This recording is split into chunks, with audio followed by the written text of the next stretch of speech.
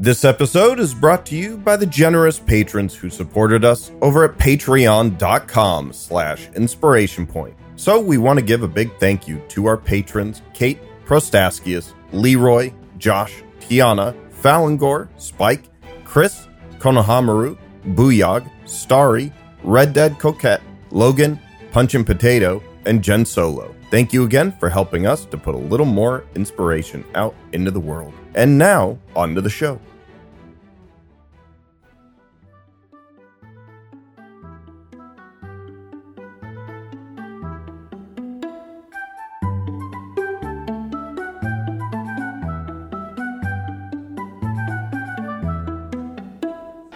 Ladies and gentlemen, welcome back to another intermission episode of Inspiration Point. I'm Andrew. And I'm Adam, hoping that there's snacks at this intermission. At this intervention? Oh, well, must have been a Freudian slip. I think I need help. Oh, no. I'm not sure what I need help with. Probably eating. That's probably the answer. You're really good at that. No, yeah. I am good at that. Not as appreciated of a skill as you might think. Hey, how many people get like awesome Food Network shows now? Like, I mean, there's literally shows called like Man versus Food and all that stuff. And those guys look like they are having an all right time. Just saying. Food definitely loses against me. Like I don't understand. It doesn't do a good job. I do heart me some tasty grub. Some tasty grub. I mean, that's what life's about, man. It's just it's getting from meal to meal, really. Yeah. That's my philosophy anyway. I mean, if you don't somehow get from one meal to the next, you die. That is, you bite it. That is problems. You don't bite it as the case may be. The case may be. That was very good. Yeah. Or pretty good. It was fine. It's fine. How you doing, man? I am so tired. I want to go to bed. Like the moment we get off this recording, I'm just going to like pass out. Well, hopefully we can get your brain juices flowing a little bit before then. You and everyone has everything that's left. So you get 100% of whatever quantity that is. No promises that's a lot, but you do get 100%. Hey, I'll take it. 80% of the time works 100% of the time. 60% of the time works every time. Oh, man. Something like that. That movie, Anchorman. Anchorman. Which I probably butchered the quote. This is when Paul Rudd was showing off his colognes, and he had this super special one that's like illegal in like 39 countries or something. Sex Panther. Yeah. The little panther head pops up out of the fake grass base of this thing, and it's like, rawr. It's so dumb. It's quite pungent. I went. I've been doing a lot of house shopping. Ooh. And have pretty much we have decided upon a home. We have figured it out. We're putting down 1% in the next couple of days to basically claim it. There you go. And then we'll follow up with 10 and so on and so forth. Is that what they call escrow? Something like that. Real estate uses it's basically like licking it. Mine. It's a new build, and it won't be ready until April. It'll be built around that time. So you guys are going to be the first ones living in that house. We're going to be the first ones. Ooh, look at you, fancy. I know. It is fancy. I have not been in a 2-story house since I was like 8. Ooh, you coming up. I'm coming up literally and figuratively. I want you to know that I worked hard to try to find a balcony. We might need to add one. I don't think this one had one. Oh, I thought you were going to tell me that it had one. I know. We'll just get ladders and sit on the roof. There was one that was like popping, man. This had like a beautiful, beautiful balcony, and everything about it was just great. But they wanted you to like sell them your firstborn or something. Yeah, they wanted another 100,000 or two above what I was gonna do. Which I mean, they didn't ask for anything unreasonable. It's just definitely going to live a little more modestly than that. They just asked for something I ain't got. So I'm excited to transform the loft, because I will have a loft in that house. I'm excited to transform that into Dungeons and Dragons Central, and have all my minis set up at a place and just kind of keep them there. And, when Andrew comes over, we'll have a little room for him ready to go. I like room for me. Yeah, man. You'll even have a little half bath down there just for you. All right. And I'm not the biggest guy in the world, so, I only need half a bath. Yeah, so I want to build it out a little bit more so it's like much more of a guest room, but I am trying to be hospitable, let's say, and have people over, have some Dungeons and Dragons, have some barbecue, do some fire pit time, have a scotch on the balcony. That's really living. Right, that's what we want to do. So I'm very much looking forward to that. But you know what I'm looking forward to more than anything? What's that? Getting rid of things. Man, that you got to get your Marie Kondo on and just I want to like your face off. Exactly. I want to not even think, just, curse out items and throw them in the garbage, Don't do that. They'll come back. They'll come back and with vengeance. Be Revenge of the brave little toaster. Like, do you remember seeing Dogma back in the day? I never watched it. No. Oh, man. I never saw it. There's this great scene where spoilers for Dogma, which is but here we go, like 20 years old or whatever. It's been a while. But there's some two of the characters are angels that are kind of on their own mission, and one of them is the old angel of death, and he's kind of on his own thing, and they're on this like this mission to set things in order, at least in a way that they think is right. And I mean, all this is taken with a heavy grain of salt because it's a Kevin Smith, Jay and Silent Bob based movie. So there are shenanigans aplenty, but they find some of these bigwigs in like a McDonald's or a pseudo McDonald's corporation. They bust into their boardroom and start taking every single one of them to task, and basically calling out all of their sins and stuff. And they're like, oh, you think just because you donate to charity you're something special and all that stuff, you're fine. Your soul is wrecked. Your soul is wrecked. Your soul is wrecked. And there's this one lady in there who's on the board, and she's actually good. They look at her, they're like, you're all right. And they like look at the rest of them, and they just start going to town. Tearing back into him. And midway through, one of the angels sneezes, and they just go about their business after the fact. And once everything is done and it's a complete mess, this lady's sitting there going, oh my gosh. And one of them walks up to her and goes, you got nothing to worry about. You're fine. But wait, when I sneezed, you didn't say God bless you. And he puts like a desert eagle to her forehead. And the other one's like, whoa, man. Just like, let her go. Let her go. It's fine. And I was like, whoa, that escalated very, very quickly. But yeah, you should go watch that movie. I feel like I don't need to now. I feel like you did the whole thing. Yeah, so, that's where the Buddy Christ came from.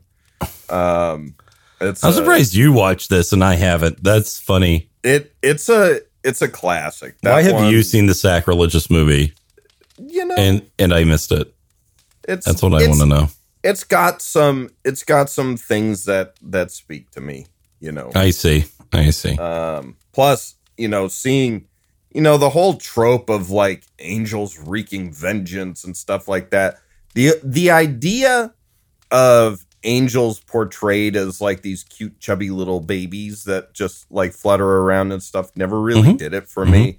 And when I was growing up, I had an art mentor at church, and he would do these illustrations of, you know, how he envisioned angels, and they were always like super freaking impressive. I remember one of my favorite illustrations that he did, his name's Bob Crumb. He did one that was all in pencil, and the focal point was like kind of pulled back and aimed down at this like kilted knight who had his helmet like kind of pushed up so you could see his face. It was kind of resting back on his head. And he just kind of had his elbows on his knees, and he's sitting in front of this campfire. And it's a nighttime scene, so the light of this picture is very focused on the campfire, so it draws your eye. But when you pull back, you can see in the background, filling the frame behind him, is this huge angel with these gigantic wings, whose back is to this knight who's just like looks like he's extremely weary and worn. And behind the angel, there are all these like nasties flying around in the air, like skulls with wings and like all this crazy stuff. It's a really, really kind of wild, very impressive piece of artwork. And that kind of thing always inspired the heck out of me. And so when I get to see, you know, badass angels doing badass stuff, you know, whether they're the good guys or the bad guys, that's always that strikes a chord with me for sure. I drew a cat this week. That's also good. I think you have a topic for us this time, don't you? You were mentioning that. I think you have something. Was I? I thought you mentioned that when we were talking about. If not, I had something in the pocket just in case. Oh, I actually did not. I just thought that we were gonna chat about something tonight because we did have a little scheduling goof. You know, those of you who have been keeping up with the show recently, we are in the middle of a special kind of longer series or mini series where we take a look at the Fate RPG system that is being run for us by Mr. Robert Hans, and we are also joined by Tiana Hansen. But like I said, we had a little bit of a scheduling goof for our last recording session, so we are doing a little interim recording tonight in the meantime, so y'all, you know, can still go to sleep to the sound of our dulcet tones. Yeah, and they are. And so let's talk about the most dulcet subject that I can think of. Yeah. Which is death. Man, you really just went for it there. Death. All right. Death is cool. It does await us all with nasty, pointy teeth. There is only one fate. So what I want, the actual topic is stop dying.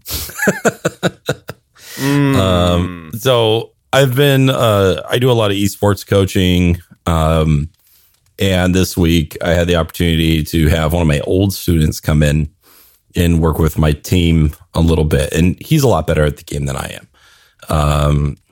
He was a very high rank before he even left high school. He hit diamond during that time. Which is like top 1%. And he won a scholarship. He went on to play for Grand Canyon University. Holy smokes. Did he turn that into anything or? Oh, no, he's a psychology major. You know, esports like many sports, but there's a certain subset of sports that you will age out of very quickly. right? Mm-hmm. And so like the best player ever, Faker from Korea, he was like 16 at his peak, right? And so, of course, almost none of them are going to be 16 by the time they're in college, but for the collegiate leagues, they're going to do just fine, right? They're going to do great. And so he had just so many great insights for my team. And he was able to see things that, frankly, I'm a little too scrubby to see, right?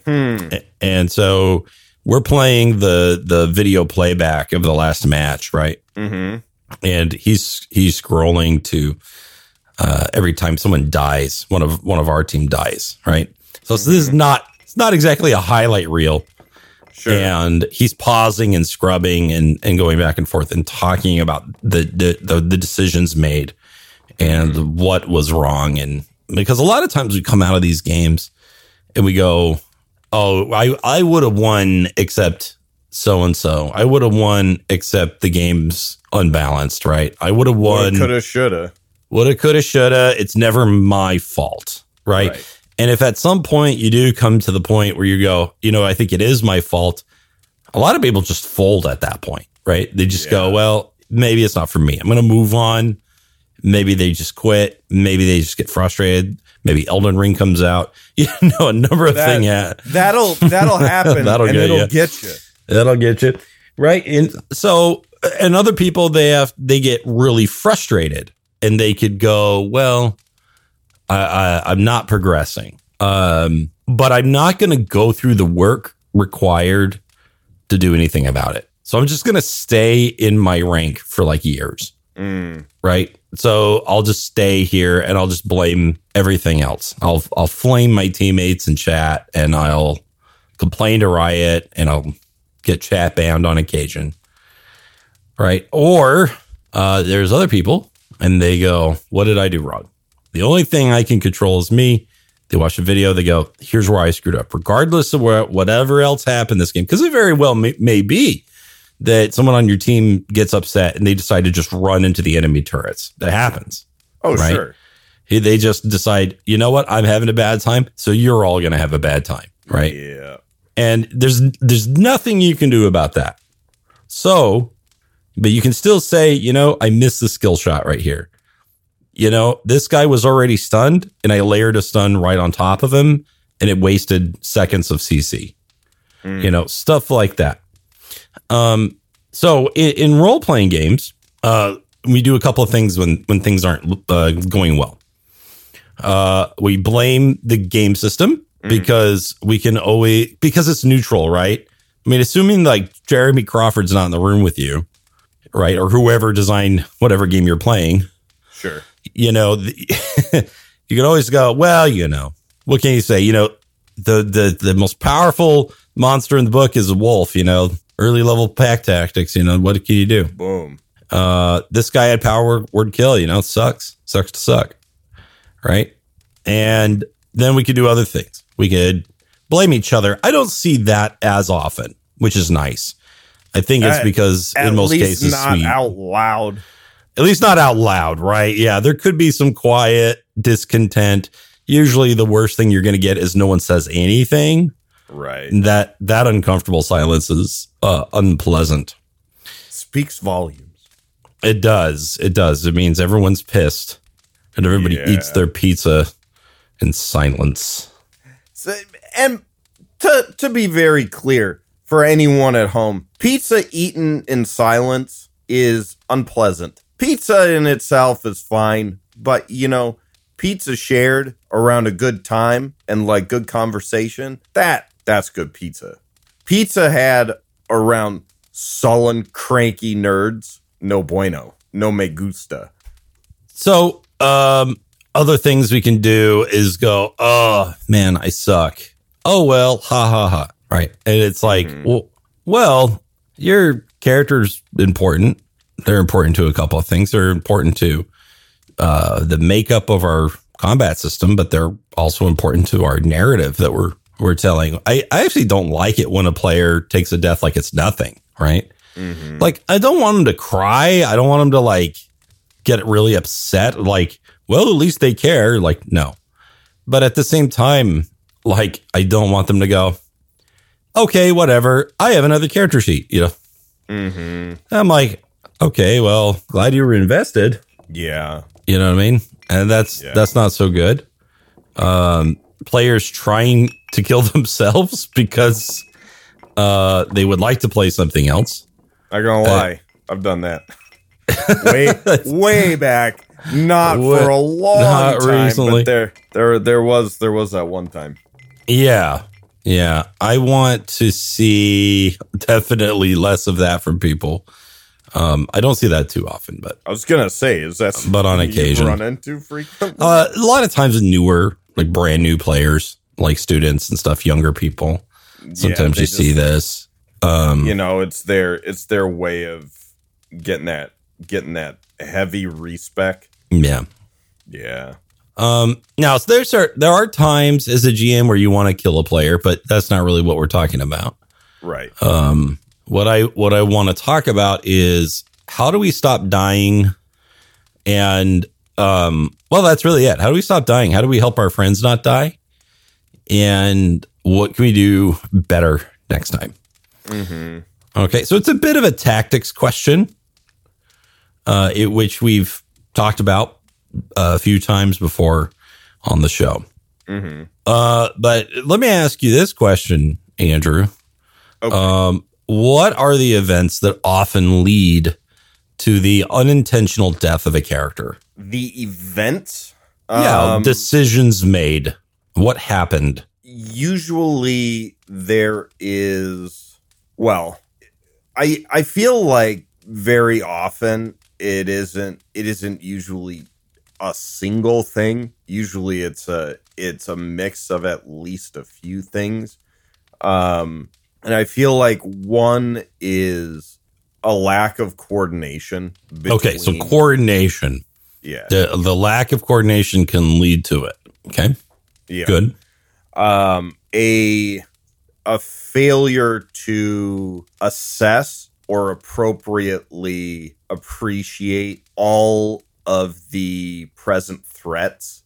So a distinct lack of awareness. Yeah. So at least of the things that you can be aware of. Because they're, frequently, especially if it's like a big set piece sort of thing, there might be some sneaky hidden things and stuff like that. But generally, how many times have we seen people go down because they didn't quite appreciate that they were standing in the fire as a lot of as we would say in the WoW days. As WoW had taught us, right? Because most of the raid mechanics really were dumbed down into don't stand in fire. Yeah. Which is why literally everyone wanted to play ranged DPS and made it hard to queue up otherwise. Anyway, not that I'm complaining. But I digress. And now in that game, you die a lot. In D&D, like, death doesn't usually come up too often, I guess, unless you're playing like Tomb of Annihilation, right? Unconsciousness comes up a lot. Oh, yeah, that comes up a lot. And that's also important to try to prevent. Pre-death. But I would argue, and I actually hope they kind of change this for 1D&D. I don't know if they will or not. Mm-hmm. I think it's a little too easy to save each other. Right. And I think that makes players a little bit too reckless because we want them to be bold and we don't want them to overanalyze every situation. But we also don't want them to disrespect the game.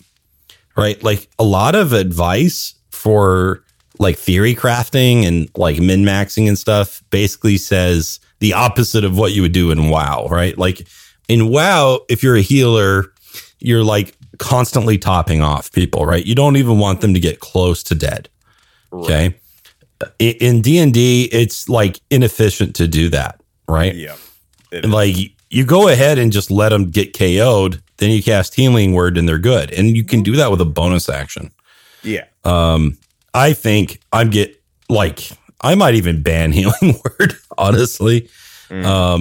Because a bonus action you are no longer dying at range is, to me, it's like anti-dramatic, right?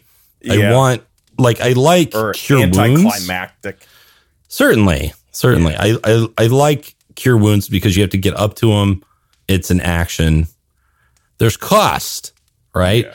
Like dying sucks. And then you get down to the death saving throws. I like death saving throws as an idea because it creates a sense of drama, right? Yeah. It also gives the other players the opportunity to intervene. I mean, it creates a timer, right? It throws a shot clock up there where it's like, okay, if you can't manage to get over here and deal with this in what is now a pretty well-defined amount of time, someone in your party is done. By the way, your table hates you when you just lay there for the three rounds and everybody's just casting attack spells at the bad guys.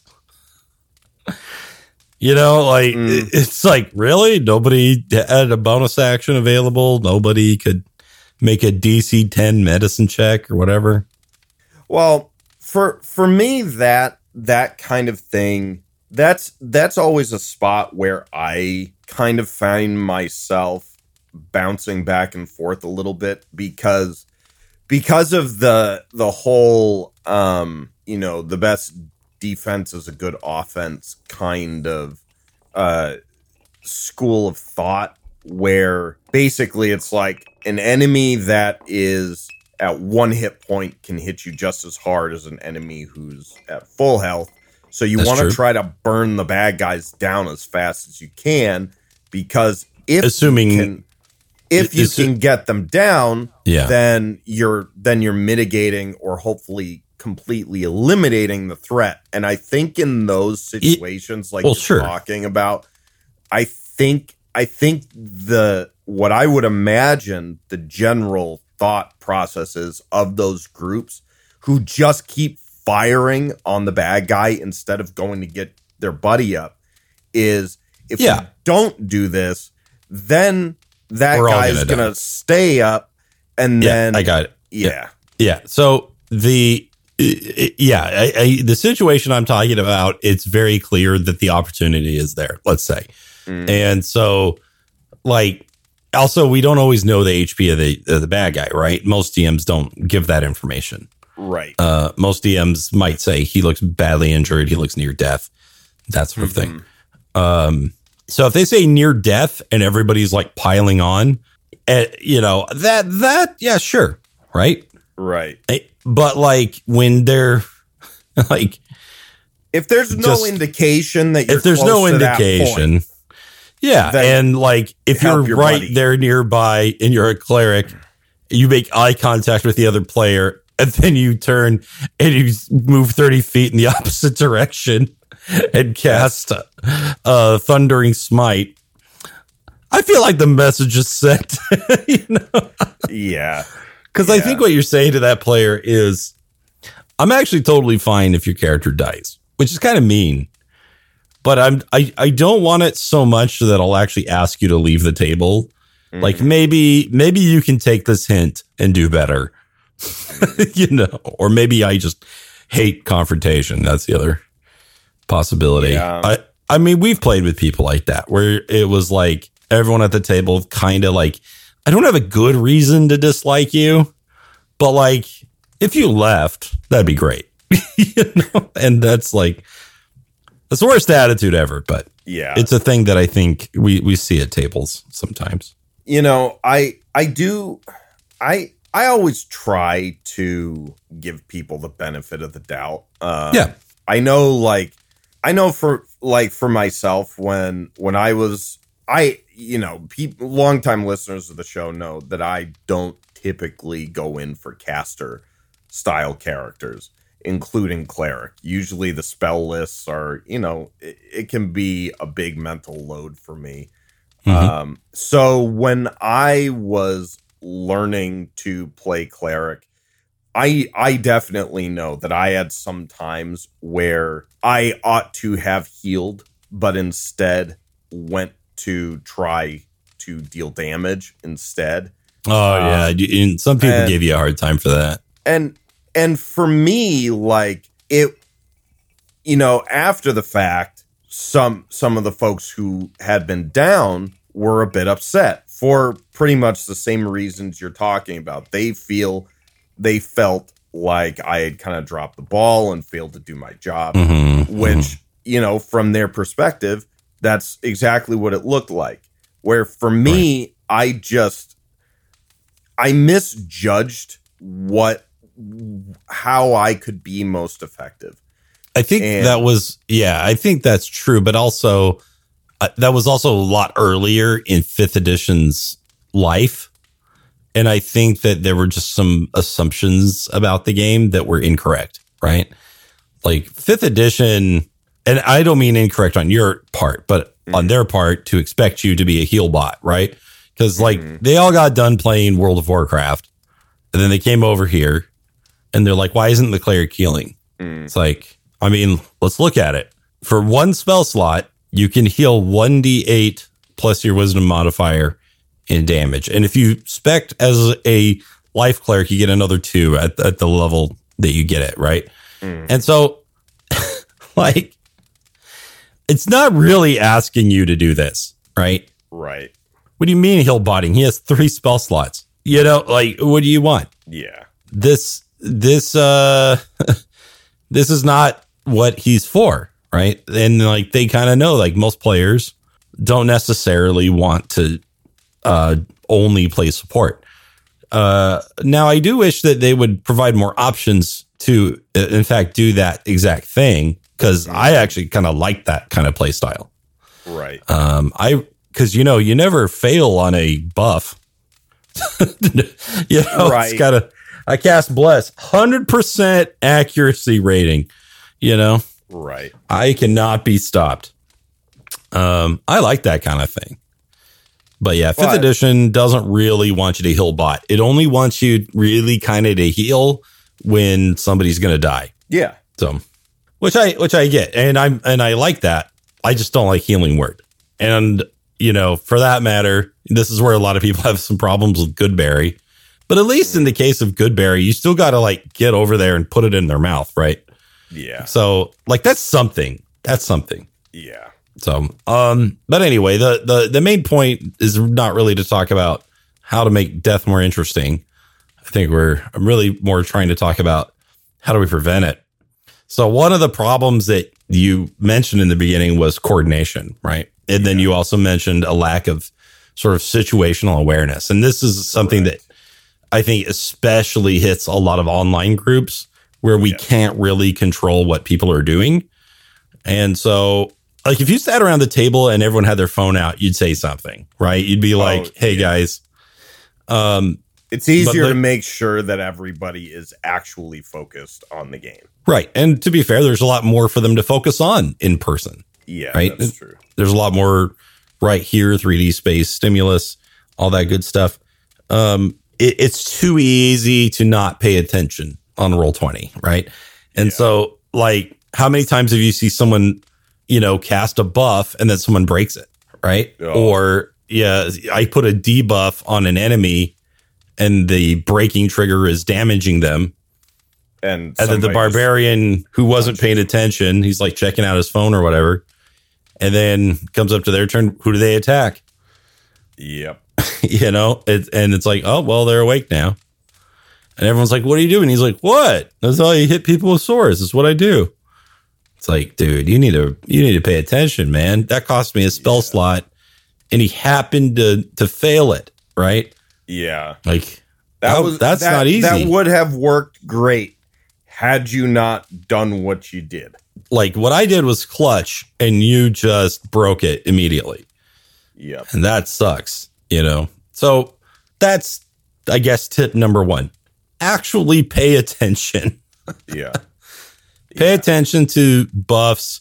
If you got lost, you can point at the target and see if that's a good idea, right? Yeah. And you can do that in character. Shall I strike the snake man? Nay, for I have CC'd him with hypnotic pattern, idiot. You know, no, I don't. Something like that. Verily, forsooth. stout buffoon. Yeah. Yes. I like to hear that. Yes. Attacks. Okay. So that's teamwork. Yeah. Yeah, go ahead. I think something else just popped into my head as like a third reason that I think folks wind up getting themselves killed, and we can just tack this onto the list. And that's overestimating your own capabilities. Absolutely. Like, oh, I'm sure I could take it. Oh, I can't take it. That happened to me recently as a player. Mm-hmm. Where I was like, dude, we're freaking godlike. Uh-oh. And we immediately get captured. It was like on the beat. You know, like, like I was pretty upset at the time, but you know, looking back, it's kind of funny. That's how that isn't that what they say? Comedy is tragedy plus time. Plus time, yeah. Look how dumb we were. Another thing I would add to that that's kind of related is what I like to call anime protagonist syndrome. Oh boy. Where you have the real-time event, the cutscene in your head, you know? Yeah. And so what do? You teleport to the back line, right? You know, you teleport behind them, and then you do your attack. Cool. You gotta remember, you know, you're dealing out like, what, 15 damage at your level? Mm-hmm. And the average bad guy's got like 35. Okay, so you hit him. You did a good job, but now you're completely out of position. Yep. Right? I run 30 feet forward. I cast Misty Step behind him, and I do an attack. Hey, man, that's awesome. Unfortunately, there's 8 characters between you and your party now. And you attacked the main wizard. Well, what is everyone else here to do? It's protect that guy. Let's get it. Let's get him. Right? So good job. You got the wizard down to half. Now you're dead. Oh, no. Right? Yep. There's a certain disrespect, or at the very least disregard, for your fellow players in this case, because you're just like, well, I got this. It's like, well, I don't know if you know this, but the game's actually not really designed for that kind of thing. Mm-hmm. You know, most things can take a hit or two. Yeah. It's pretty rare past like level 1 that you see a one shot of anything. Yeah. Right. Unless, you know, apart from like, you know, minions that are deliberately put there to do just that. Right. To pop like balloons so the players feel awesome. Like, fair enough. Right. But a lot of times we can get into solo mode. Rogues do this all the time. Right. Oh, yeah. And it's kind of understandable because, especially if you pick like the assassin class, like it's kind of encouraged. Some of them are literally built around that idea. Right. And that's not always a bad idea. But I think that in a lot of cases, we might want that fantasy so bad that we're willing to do it in a bad situation. Right. As opposed to like, okay, I definitely know that this character is isolated and my party's literally rooting for me to nail this. Right. Yeah. Like, yeah, let's use the mechanics. Fantastic. Right. But sometimes teleports behind you. I think that kind of comes down to or goes back to the situational awareness idea too, because if, you know, a player who looks at that situation should come away with some sort of assessment of the obstacle that they're looking at. If they see that wizard and he is isolated, you know, you consider what you feel is reasonable to expect from your own output and what's reasonable to expect from a wizard you sneak up on and attack. Like, what have we learned that wizards can do in a pinch? How much damage do I think this guy can actually sustain before I knock him out? You know, and things like that. what can I dish out? Can I maybe apply a status effect? Stun him or something to put him out of commission. Right. So your limits. You know what you're up against. And know what's reasonable to expect of your own capabilities. Try to think a few moves ahead. If I blank, then they will probably blank it. Yeah. To which I will respond with blank. If you have that in your head, you're in a nice spot. You're thinking the right way. Mm-hmm. You should also probably be role-playing out battle communication, right? You should be, hopefully as in character as you can, especially in longer fights, this tends to break down and people kind of just go, hey man, you should step 3 squares that way and then basically aim at the wall and it shouldn't hit anybody, right? And we sit there and we measure and we take all this time. It's well, fair enough. I mean, it is a war game. So that's expected. Yeah. Well, right? And I mean, once you're 2 or 3 hours into a fight, people get a little tired. It can be hard to keep the RP going when, it really can be. Everyone's, especially if I'm not keeping it up on my end as a GM, right? If I start joking around or if I start just saying, man, 32 damage, good job. And I do that, right? I'm aware that I do that.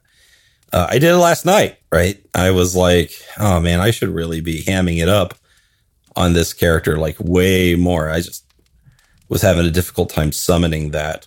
Yeah. And so we got a few lines in, but that it happens though too. Yeah, it happens. Nobody out there should be overly hard on yourself, for that sort of thing too. You do your best. I had the voice mod going, and of course I always do the thing where I forget that it's on and I start giving regular commands as GM. You did the opposite last night. Oh, did I really? The voice mod I didn't hear voice mod once. Oh, really? when you were doing Moloch, it was just you talking like this. Oh my God. There was no voice mod. Oh my, I forgot that. Oh my God. I had no idea. I feel like I should have said something. There was even a moment last night where I was like, did he think he said that in voice mod? But we just kind of motored on past it. Oh no. Before I could say anything. And I did voice mod the week prior though, right? Yeah, you did. Okay. So I was like, oh, maybe you just didn't want to, or maybe, Nope, I was turning it on and off. Oh, man. But I forgot to, I forgot to set my mic to voice mod in Discord. Oh, that's what happened. Right away, I'm like, no, I know what I did wrong. Oh, dude. Well, sorry. So Moloch, had a downgrade from the week prior, I guess. I was like, all right, Adam wants to do some raw voice acting, all right, good on him. Good.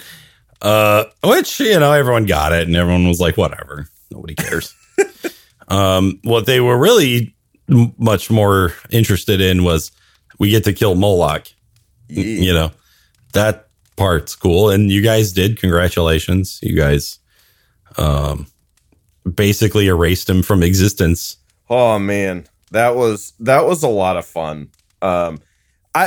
Quick aside relating to that, when Moloch died, basically his form disintegrated and left behind basically this little mote of fire floating in the air, and his whip fell on the ground. What did you expect us to do? Oh, exactly what you did. Okay. I was like, no, I was under no impression because Spike wasn't playing, right? So if Spike's playing, he's keeping it, no doubt, right? He's going to turn that into power. He wants to do the interesting thing, let's say. He doesn't mind being the final boss of a campaign. For everybody else, I was like, no, they're not going to go for it. And so it was cool. You guys made the final decision to end him. And so he's initially killed by power word kill, which is pretty metal.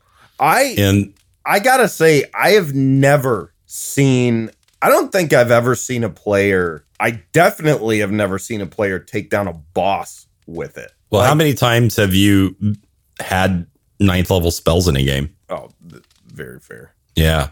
I mean, it doesn't come up often.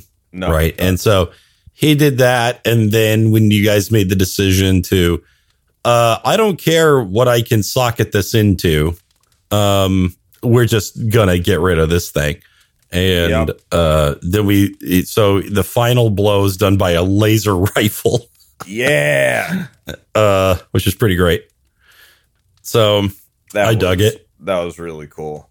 And this was with a lot of layer actions. This is with summoning a bunch of demons all over the place. The demons or devils, I should say. And they're all summoning each other. And that got out of hand until it didn't. That was a lot. It was a lot. But, if you're at the gates of hell and there's literally portals, how do you not have that, right? Yeah, that's very true. I also played with the Z-Bashu mechanics, where you use legendary actions to cause telegraphed damage. So they're auto hits if you stand in the fire, more or less. Yeah. But it can move a little bit. So he was pulling pure fire out of the river Styx to attack people. And cool. I thought that was pretty cool. It did help lead to a death, however. Right? Sure did. Which didn't matter because you guys had well prepared for that. You had diamonds and revivify. Because 20th level cleric. Yeah, because you guys, and they're all level 20. So Moloch really never stood a chance at all. But anyway, there was a moment there where I was like, is he going to win this? Is he actually going to win this? But nope. I mean, at that point, the CR balance was so against you, right? Because I don't even care anymore. It doesn't even matter anymore. You guys can handle it. And if you can't, you know how to get out. Yeah. Right. And so you can assess the situation and make a decision. And frankly, past level 9, it's so inaccurate to what a party can actually handle anyway. There's and I mean I won't get way into this, but friend of the show, Mr. Dragnacarta, actually put together a revamped system for calculating CR called CR 2.0. And it's very interesting. And I think you'd really dig it because the people who've been testing it, he put it up on Reddit and was getting tons of really good traffic on it because he realized the same thing, that CR does kind of drop the ball, especially after a certain point. So anyone who has been maybe a little frustrated with how CR works, go look up Dragnacarta's CR 2.0 because it's very, very interesting, and I've been hearing lots of positive things. I'll have to try that out. Because I mean the DMG rules on it really become irrelevant about midway through the game. Though they're really good, I'd say they're pretty accurate in the beginning. It's easy when stuff is small. Levels. You start getting into later levels though, where you've got, there's so many variables. It's really hard to measure. Yep. Right. Because it's now not only are we measuring hit points and damage output, now we're also measuring, how good is this class feature and how is it in this particular context for this bad guy? Some fights I put up at you guys and they're nothing. And other ones where I don't expect it to be a lot turns into a TPK. Yeah. Right. And it's just how do all of these things interact together? Which by the way, is another piece of this puzzle, right? Mm-hmm. So one of them being, I don't know the game. I don't know what my character does. I don't know what any of these buttons do. And like, I don't know what this spell does. So just but this sounds cool. So I'm going to say it. Yeah, it's just ignorance. And that's going to lead to failure in lots of things. Yep. Certainly in a game.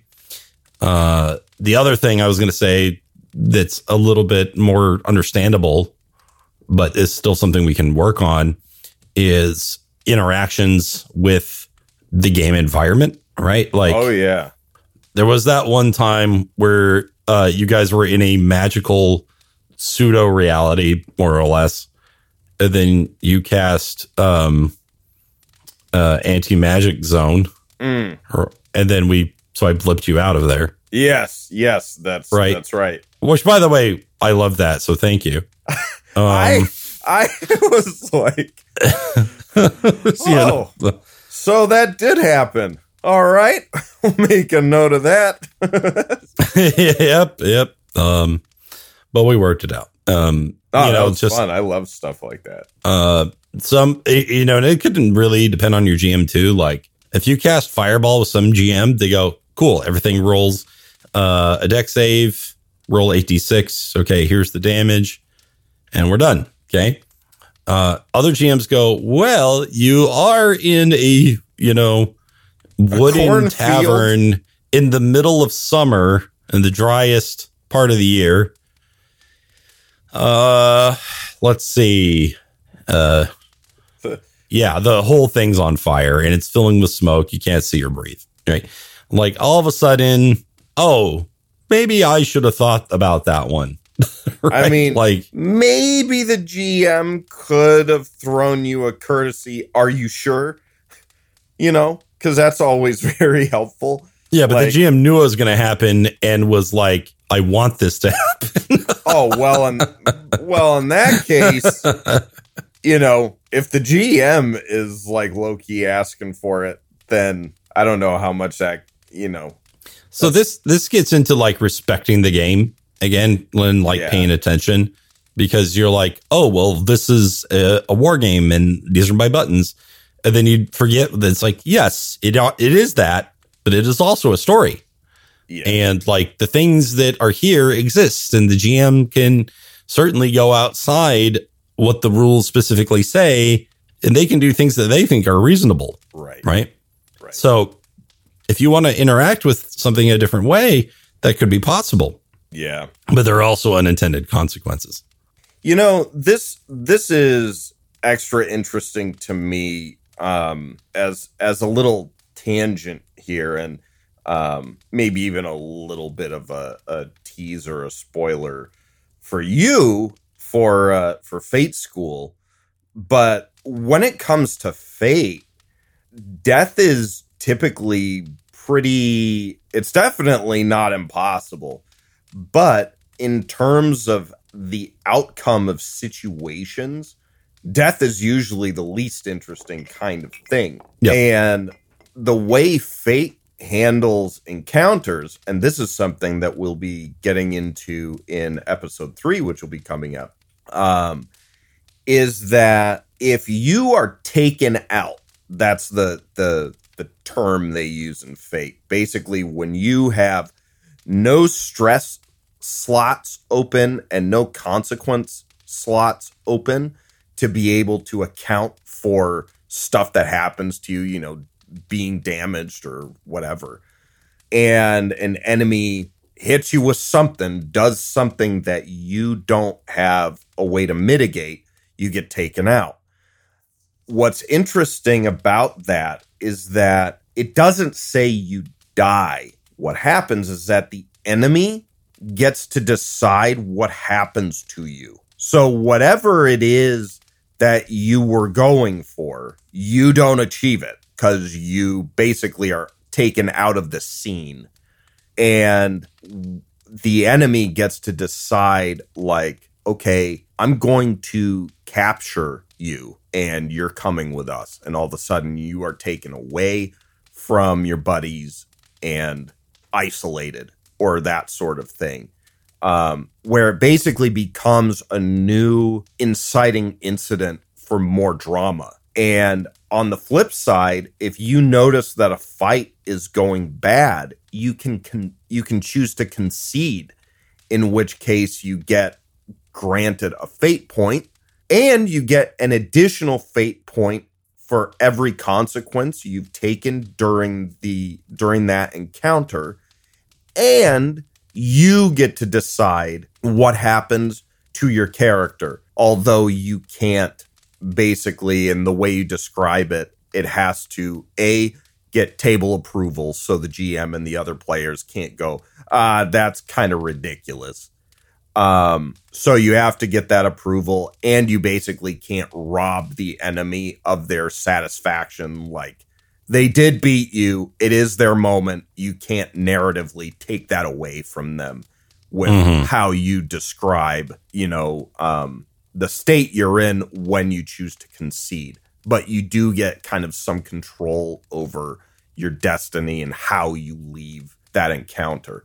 And I love everything about how that feels, because it even takes something like death. The enemy could choose to go, okay, I'm going to double tap this dude in the head. They could do that. Yeah. But from a narrative angle, they probably won't. They'll probably use you to get something out of you, or right. Because, and then also the story ends, right? Unless you've got some sort of Deus Ex Machina that's right, like around the corner. Like, yep, we're about to get the speech from our ancestors to believe in ourselves, and then we do the anime yell and come back. Yeah. One thing I will say though is, like, Fate is not focused on tactics as a game. That's true. That's true. It's not a war game. It's there for everyone to really focus on that story aspect. So this really more applies to like Pathfinder, D&D, and games like that, where it's like, okay, we are moving around the grid, we are rolling dice, we are reading up on abilities. It's very frustrating, by the way, when players won't learn abilities, right? When getting back to that one. That's true. It's just like, dude, aren't you interested in this? Like, don't you want to know exactly how much power you can wield in a game? Like, a lot of people is just, I don't know. They just kind of don't look at it. And I don't understand that. That's so weird. Like, when I get to play a game, you can be sure I'm reading. Now, I'll get things wrong. I'll misremember things, but I will definitely be reviewing it, and I will definitely try to get everything I can. Although I will intentionally take some L's for narrative's sake. I think I don't know that I think that it's quite as difficult to understand as you were saying. I don't know. I'm not saying it is difficult to understand.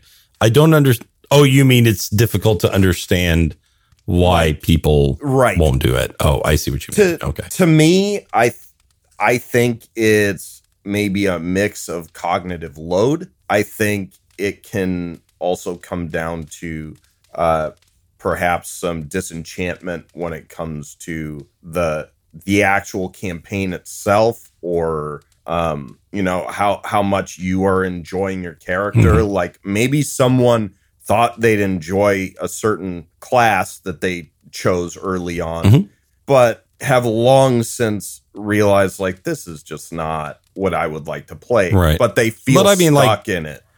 But certainly sandbagging is not the correct approach in this case, Sure. Like, if you want to play a warlock, let's just work that out, right? That, no problem. Okay. Like, you finally realized that barbarian was never fun or interesting. Okay, fine.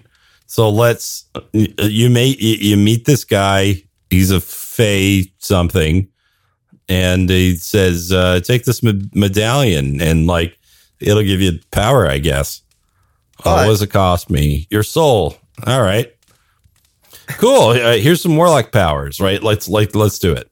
But how many players do you think are out there who don't really realize that it's okay to ask the GM that question? Well, certainly nobody who listens to this show would think it's, of course, you should talk to your GM. I mean, in communication's not only going to lead to unhappiness at the table, but it's also going to lead to death, right? Because again, here's the last point I wanted to make. Sometimes we're going for the big surprise moment, and so nobody knows what you're doing, right? Yeah. So you go, I'm doing the setup, and it seems like you're doing nothing, or you're doing the odd thing, because we even want it to be a surprise for our fellow players, and and I could totally get why you would want that, right? But sometimes communication is good, and you may want to not be killed when you don't get your move to work, because also the thing that you're trying to set up might not even be relevant by the time you get to it. Right. The variables of the table might have completely changed by then. Yeah. You definitely do need to be adaptable. That's one thing that playing Lands of Air has really, really taught me. Especially when playing a caster. Like I have to say, at this point, I do feel much more comfortable playing a full caster. Well, I would hope you do. than I was before. Yeah.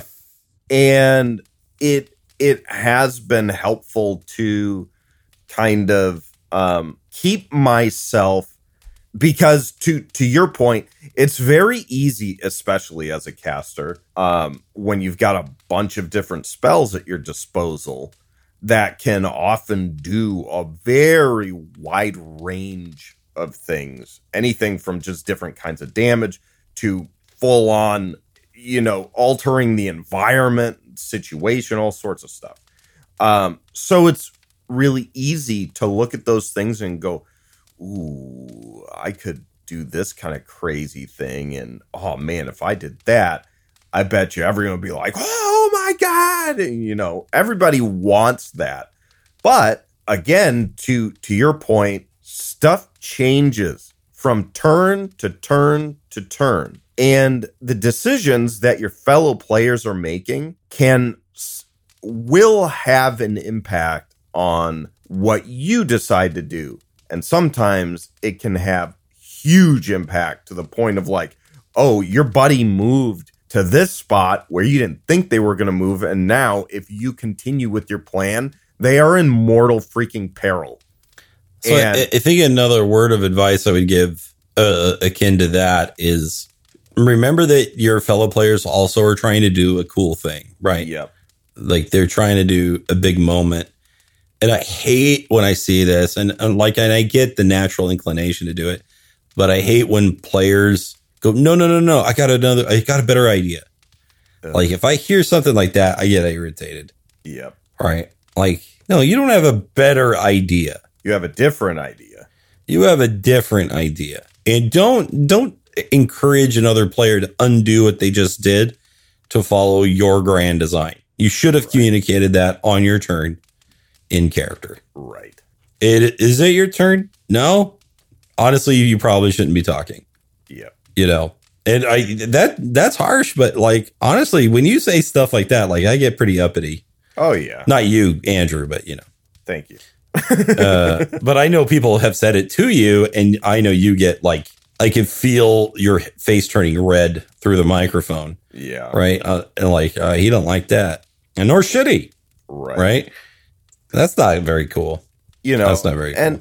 And there is nothing wrong with offering some help to your fellow players because, frankly, even the best of us, sometimes we will lose focus. Sometimes we will get distracted. Sometimes we, even if we're trying to pay attention, we miss certain things.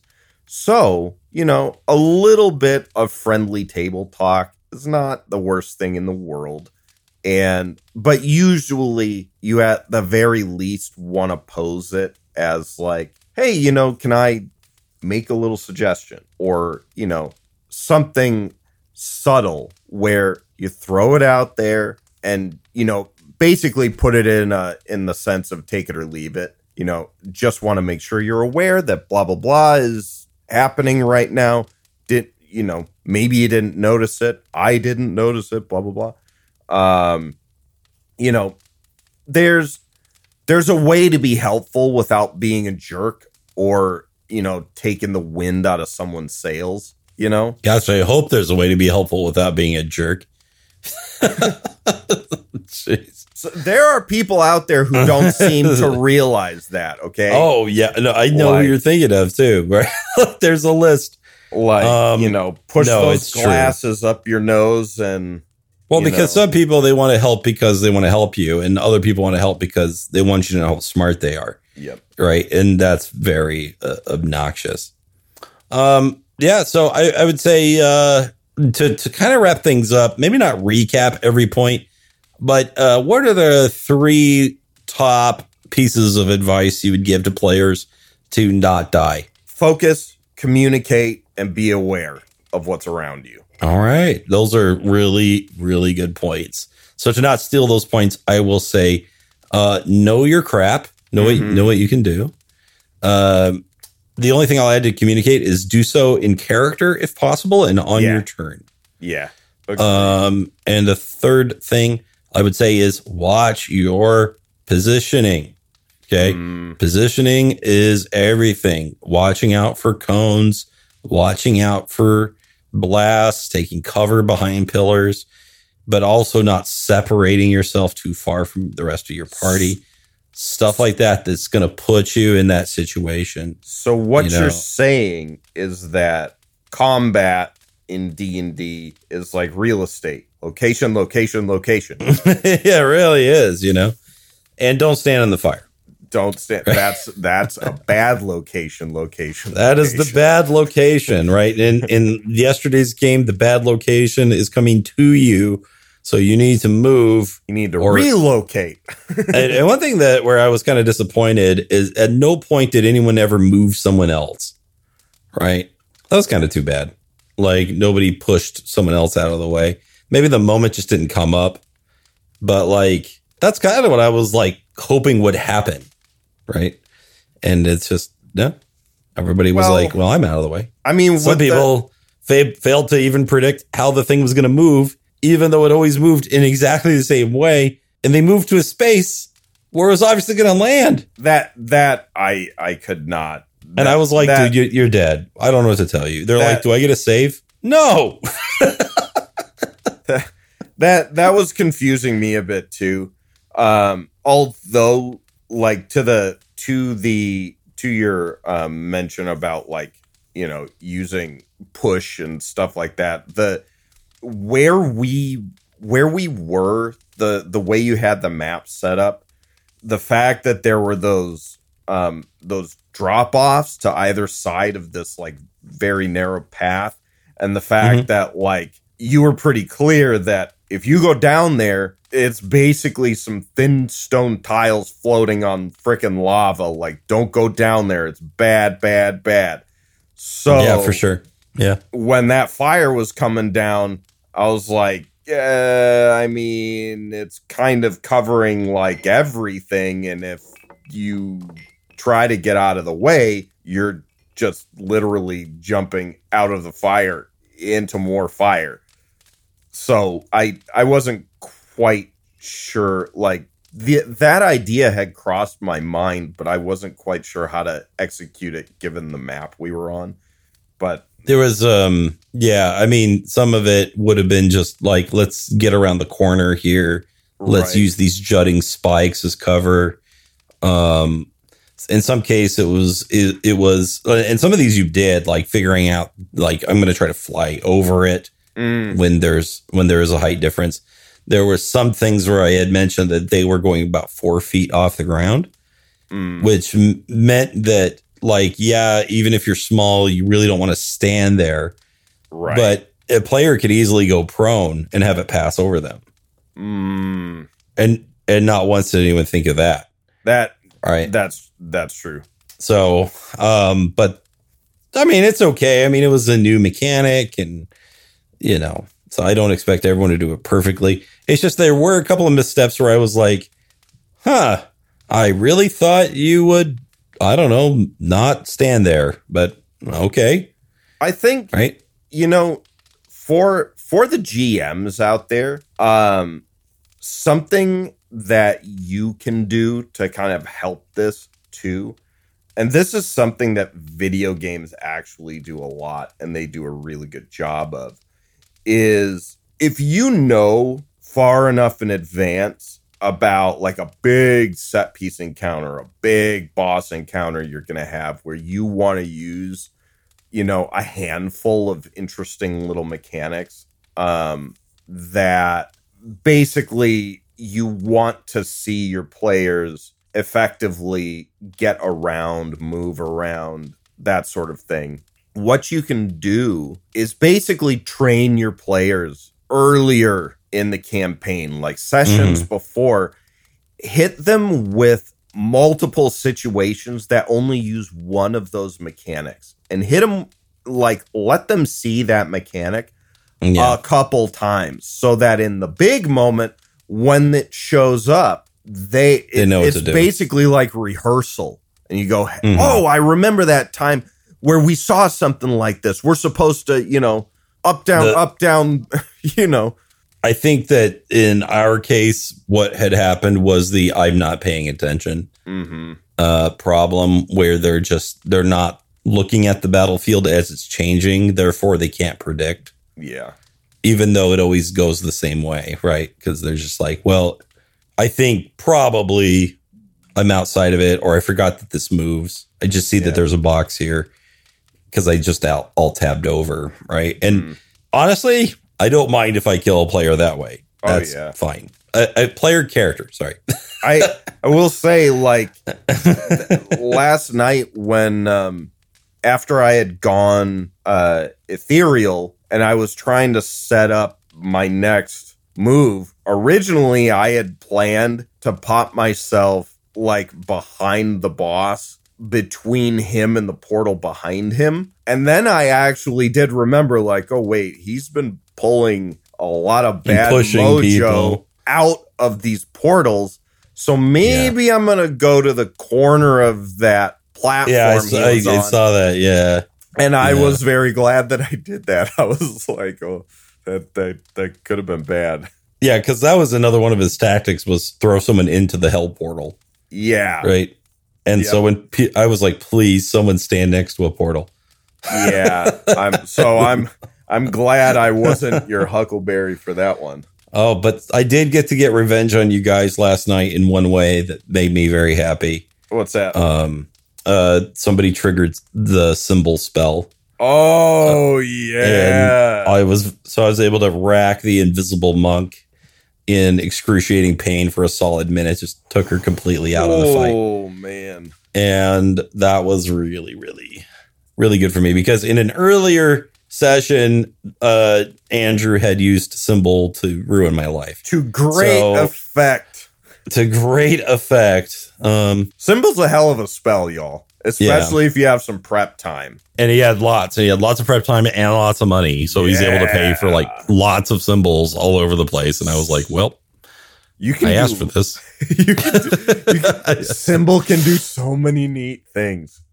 Oh man. So I don't know what to tell you as a GM to not die. I think it's impossible. So oh yeah. I think you're just gonna die. It's the way it goes. That's the way it goes. But, all right. Well, I think that is all we really got to say on that topic. I hope everyone stays alive for our next show. Yep. Our next episode should be episode 3 of Fate School.